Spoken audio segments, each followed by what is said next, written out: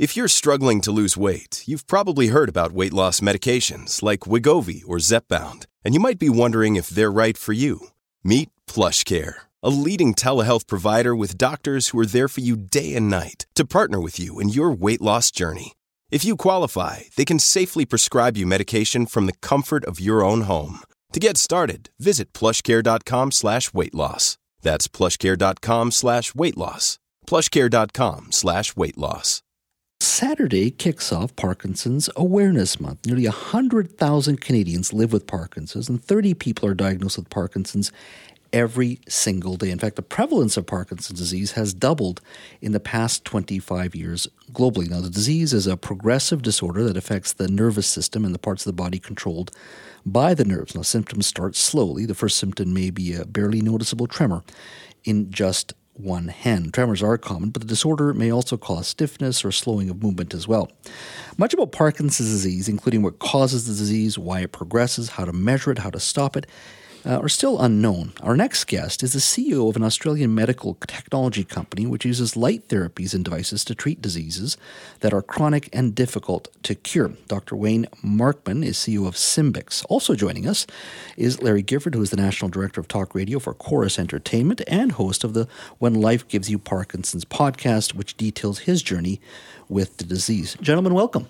Thanks, Jazz. Yeah, I was really looking forward to this conversation because I saw both of you yesterday in the studio here, and you were recording in a different studio in regards to the podcast you did, Larry, and you had this contraption on your head. It was glowing red. And you guys were talking, I could see you through the window, and it was glowing, and I thought, I got to talk to these guys because it's really important work. So let me start with you first, Wayne. Talk to me a little bit about this light therapy device. How did you come about with the idea, and sort of how will it hopefully help those that are dealing with Parkinson's? Well, firstly, thank you for having me. This is my first time in Vancouver, and it's a fabulous city. I'm delighted to be here. So light therapy is not new. The Nobel Prize in 1903 was won by a Danish doctor for treating tuberculosis and smallpox scars with light. Oh, wow. Kids who have jaundice are treated with light. So let's just dispel that first myth. It's not new. What is new, however, is the application of light for Parkinson's. And it stems back about 10 years. Sydney University Medical School, a group of really smart neuroscientists gave mice Parkinson's. I won't tell you how, it's kind of awful. Mm-hmm. And then they treated the mice with light, and they put the light on their abdomen, and they found the right wavelength, which was infrared, 904 nanometers. And the mice they treated, their symptoms improved. Mm-hmm. Then they stopped treating, the symptoms came back. Then we ran some clinical trials. We got some great results. We applied for regulatory approvals around the world, and we started treating humans. And it's having a terrific effect. Both motor and non-motor symptoms are improved. We've just reported on a randomized control trial in Australia on a helmet light device that we have, and there were 70% of those receiving the active treatment. There was a control group, a sham group. 70% of those receiving the active treatment improved in 5 of the 5 motor symptoms that we measured, which were walking, balance, tremor, upper limb coordination, and lower limb coordination. So it's very exciting. Look, those are small clinical trials, but they're randomized, they're placebo. They are statistically valid, but we now need to do more trials with more people. But we know the light is safe, and the efficacy is now starting to show through. And the testing has all been done in Australia. You're doing testing here now as well? Well, we are. So in addition to that clinical trial, we're actually running a clinical trial in Hamilton, Ontario. A group of neuroscientists and physiotherapists are running a Canadian clinical trial using 2 of the Symbix devices. There's a helmet device, which looks a little bit out of Star Wars. Larry and I were playing around with that yesterday. And there's a handheld infrared laser device, which you can use at home, which is really safe, really easy to use, and you apply to the gut. And by applying infrared light to the gut, you can increase dopamine production and improve someone's neurology upstairs. So how long do you use that light for, let's say, on your stomach? On the stomach, 3 days a week with a day rest in between. Look, it's a new area of medicine. For 3 full days. Not 3 full days. 20 minutes on each of those 3 days, Yes. with a day rest in between. So the commitment is 1 hour per week. I thought you would hook me into something I was going to regret. Yeah, you got more than you bargained for. No, it's 3 days, as I said, 20 minutes on each of those 3 days. And what it does is there are a couple of different things that it does. This is not magic. It's biochemistry. It's a new area of medicine taking advantage of the connection we have between our gut microbiome, which are the billions of bacteria in the gut, and our neurological health. You can change a person's neurology by improving their gut microbiome. So this light has application for Parkinson's, Alzheimer's, even depression and MS, multiple sclerosis. But we only have clinical trials in Parkinson's so far. You had the device on your head yesterday. You used it. What did you feel? What was it like? It's a very light device, not, pardon the pun, but as far as weight is concerned, it's fairly comfortable. And it felt like it was boiling my brain. No, I didn't feel anything at all. I mean, really, you just take it in, and you have to use it over the course of weeks and weeks. And what did you say, like 10 weeks in or something? Yeah, well, the handheld laser, because it works on the tummy's biochemistry and changes the short-chain fatty acids that are produced in your digestive tract, that requires about 8 to 10 weeks before you start seeing improvement. The helmet device is directly applied to the head. You get a result and a response typically in a couple of days to a week. You start to feel the difference. And what that helmet device does is it pulses light really quickly at 40 hertz a second. So it simulates your brain's natural gamma. Gamma is one of the 5 brain waves we all have. I mean, I hate to break it to you guys. We're just a bunch of brain waves. We're electrical impulses. That's all we are. Memories, personality, experiences, lived, electricity. The fastest one is gamma. If we can reinforce your gamma, we can increase your mental processing. Wow. We are speaking to Dr. Wayne Markman, CEO of Simbex, and Larry Gifford. He, of course, is National Director for Talk Radio for Chorus Entertainment, but he's also host of When Life Gives You Parkinson's podcast. We're talking about non-invasive Parkinson's light therapy. Doctor, let me touch a little bit on just the issue of this light therapy. I mean, ultimately, this is not a cure. This is really about quality of life. It is. It's for symptomatic relief, to improve quality of life and increase activities of daily living. So there's not much good news out there in Parkinson's land. So there is a drug that has been around for 70 years and it hasn't evolved in 70 years. And it's actually quite a toxic drug. So I think many people with Parkinson's would identify with this. Many of them take medications to counteract the effects of the Parkinson's medication because they feel sick or nauseous at best. Then there's an extremely invasive, and look, it's had its place. It was an amazing revolutionary idea, deep brain stimulation, which is invasive brain surgery. What we're saying now is there is another modality which is not invasive, drug-free, painless. Give it a try before the surgery. And we're not also advocating anyone stops their medications, although that has been the result of many of our patients or customers using the light therapy. But that is a conversation you need to have with a prescribing physician. Do not change anything. Do not change your meds. Go and speak to your doctor. But this is complementary. You can add it to the medications. I should call my wife. I threw all my meds away.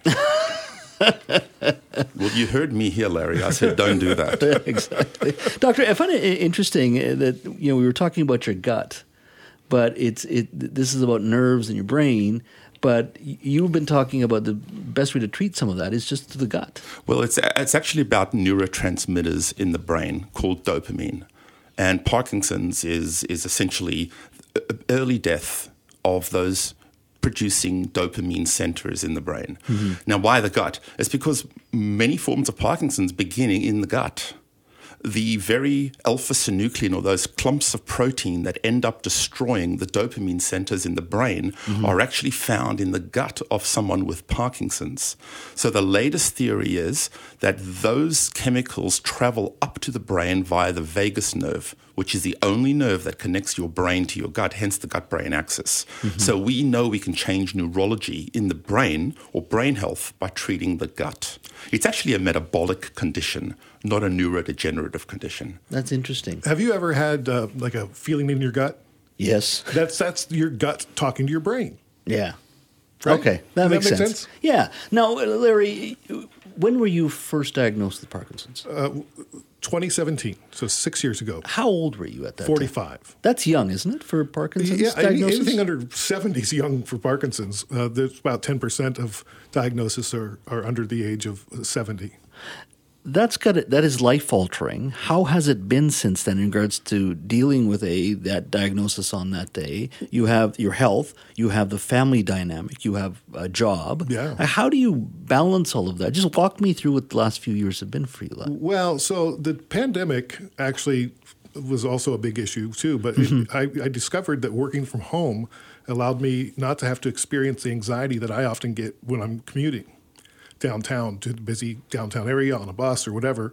So now I can work mainly from home, which allows me more on time. You have on times and off times with Parkinson's, but I'm like I've seen declines and I've seen this disease progress. It affects my speech, especially towards the end of the day. It affects the way I feel. My gut's all screwed up. I've got bladder issues.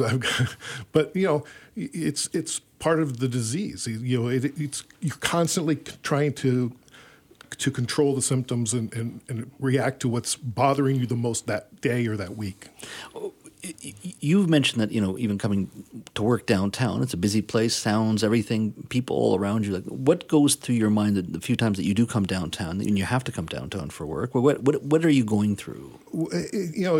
I never had been an anxious person before, but you actually, it almost stops you in your tracks, because you feel like you're going to get hit by something, or because my peripheral vision's off. So like, even if I'm in the car with my wife, I feel like we're going to get hit every time she makes a turn. She's a great driver. So I'm not banging on her. It's really just sitting in the front seat of a car is frightening for me. Larry, we actually don't know why, but Parkinson's impairs someone's stress response. So your adrenal system is not functioning optimally with Parkinson's. So people with Parkinson's have a disproportionately high level of cortisol, which is the stress hormone, flowing through their body all the time. So that's one issue. And the other issue is it's a mitochondrial disease. And I don't know if we've heard that much here in Canada, but mitochondria is sort of this new flavor of the month in medical terms. It's a mitochondrial disease, which means the part of your cell that's effectively the battery is always running low. The mitochondria doesn't produce enough energy, so people with Parkinson's are always sapped of energy. Do you need to take a nap at times? Yeah, every day. Every day I take a nap, sometimes somewhere between 12 and 2. 12 and 2. Yeah. And that gets you through the rest of the day after that. Yeah, and then I'll be okay. But I may only get 3 to 5 hours of sleep at night. Really? Yeah. And because you're just anxious, or is it difficult to sleep? It's hard to go to sleep. It's hard to stay asleep. I act out my dreams at night, so I have to sleep in a separate bed from my wife, because otherwise I could injure her, because I'll be fighting somebody in my dream and I'll be punching the air. And that's a common symptom of Parkinson's. I mean, the one thing you're saying that really resonates with me, I just want to clarify for everyone, it's a very multifactorial disease. Everyone's Parkinson presents differently, which is one of the reasons why we are so frustrated at not having a cure. It is very hard to treat a moving target. It's hard to find a cure of a disease when you don't know where it comes from. Or how it manifests, right, or how it presents itself. And the other thing you're saying that really resonates with me is that you need a multi-pronged approach to decreasing symptoms and improving quality of life. It's not medication, it's not DBS, it's not light therapy, it's not exercise, it's not meditation, it's all of the above. Mm-hmm. That's the current best practice, multi-pronged approach. We got about a minute left, Doctor. Testing is occurring now here in Canada. When can we, if everything works works out, when can we see more this on the market potentially? Well, we already have the helmet device on the market, and we're talking to Health Canada about the laser device. Contact Symbix. We'll give you good advice on where to go to find local devices if they're not available here. And you can also go to pdavengers.com, and there's a picture of Symbix right there. You can just punch it up and it'll... Yeah, PD Avengers is easier to spell. Go there instead of Symbix. The other thing is we will be presenting the results of this trial at World Parkinson's Congress, and Larry's a delegate at that Congress coming up in Barcelona in July. So it's going to be a very exciting Congress. We'll have brand new trial results there. Dr. Markman, Larry Gifford, thank you so much. Thanks, Jazz. Thanks, Jazz. I really Great to be enjoyed with this you. conversation. Thank you so much. Appreciate it.